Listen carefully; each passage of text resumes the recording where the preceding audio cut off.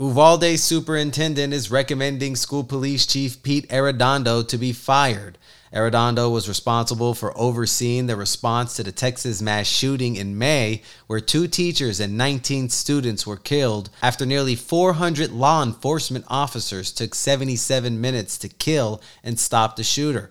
With police footage made public, parents and officials are furious. Retired Sergeant Cheryl Dorsey was embarrassed. It's embarrassing. You've got a police chief who understands the buck stops with him, and we see him fumbling and fiddling with a key ring of keys, trying to get into a classroom. He's begging and pleading with someone who's massacring children real time, talking to him so politely and carefully, asking him questions that obviously he's not going to respond to.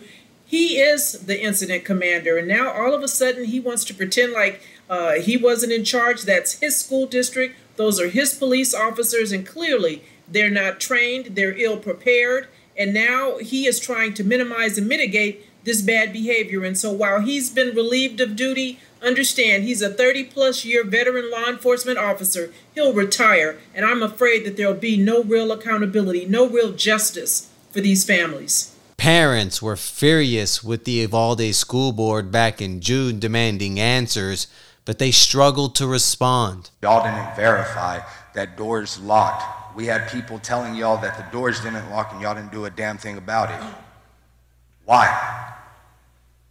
That the expectation is those doors to be locked. Absolutely is. Y'all knew that they didn't. I was not aware that that lock was not working.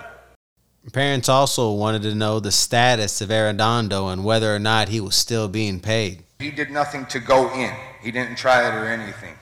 Why the hell does he still have a job with y'all?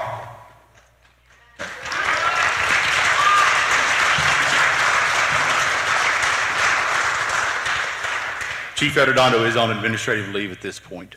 Parents in the board meeting didn't get their wish back in June, but perhaps they will Saturday, as the Board of Trustees will hold a special meeting in Uvalde, Texas at 9 a.m. in the Benson Bourne Room to discuss the fate of Arredondo.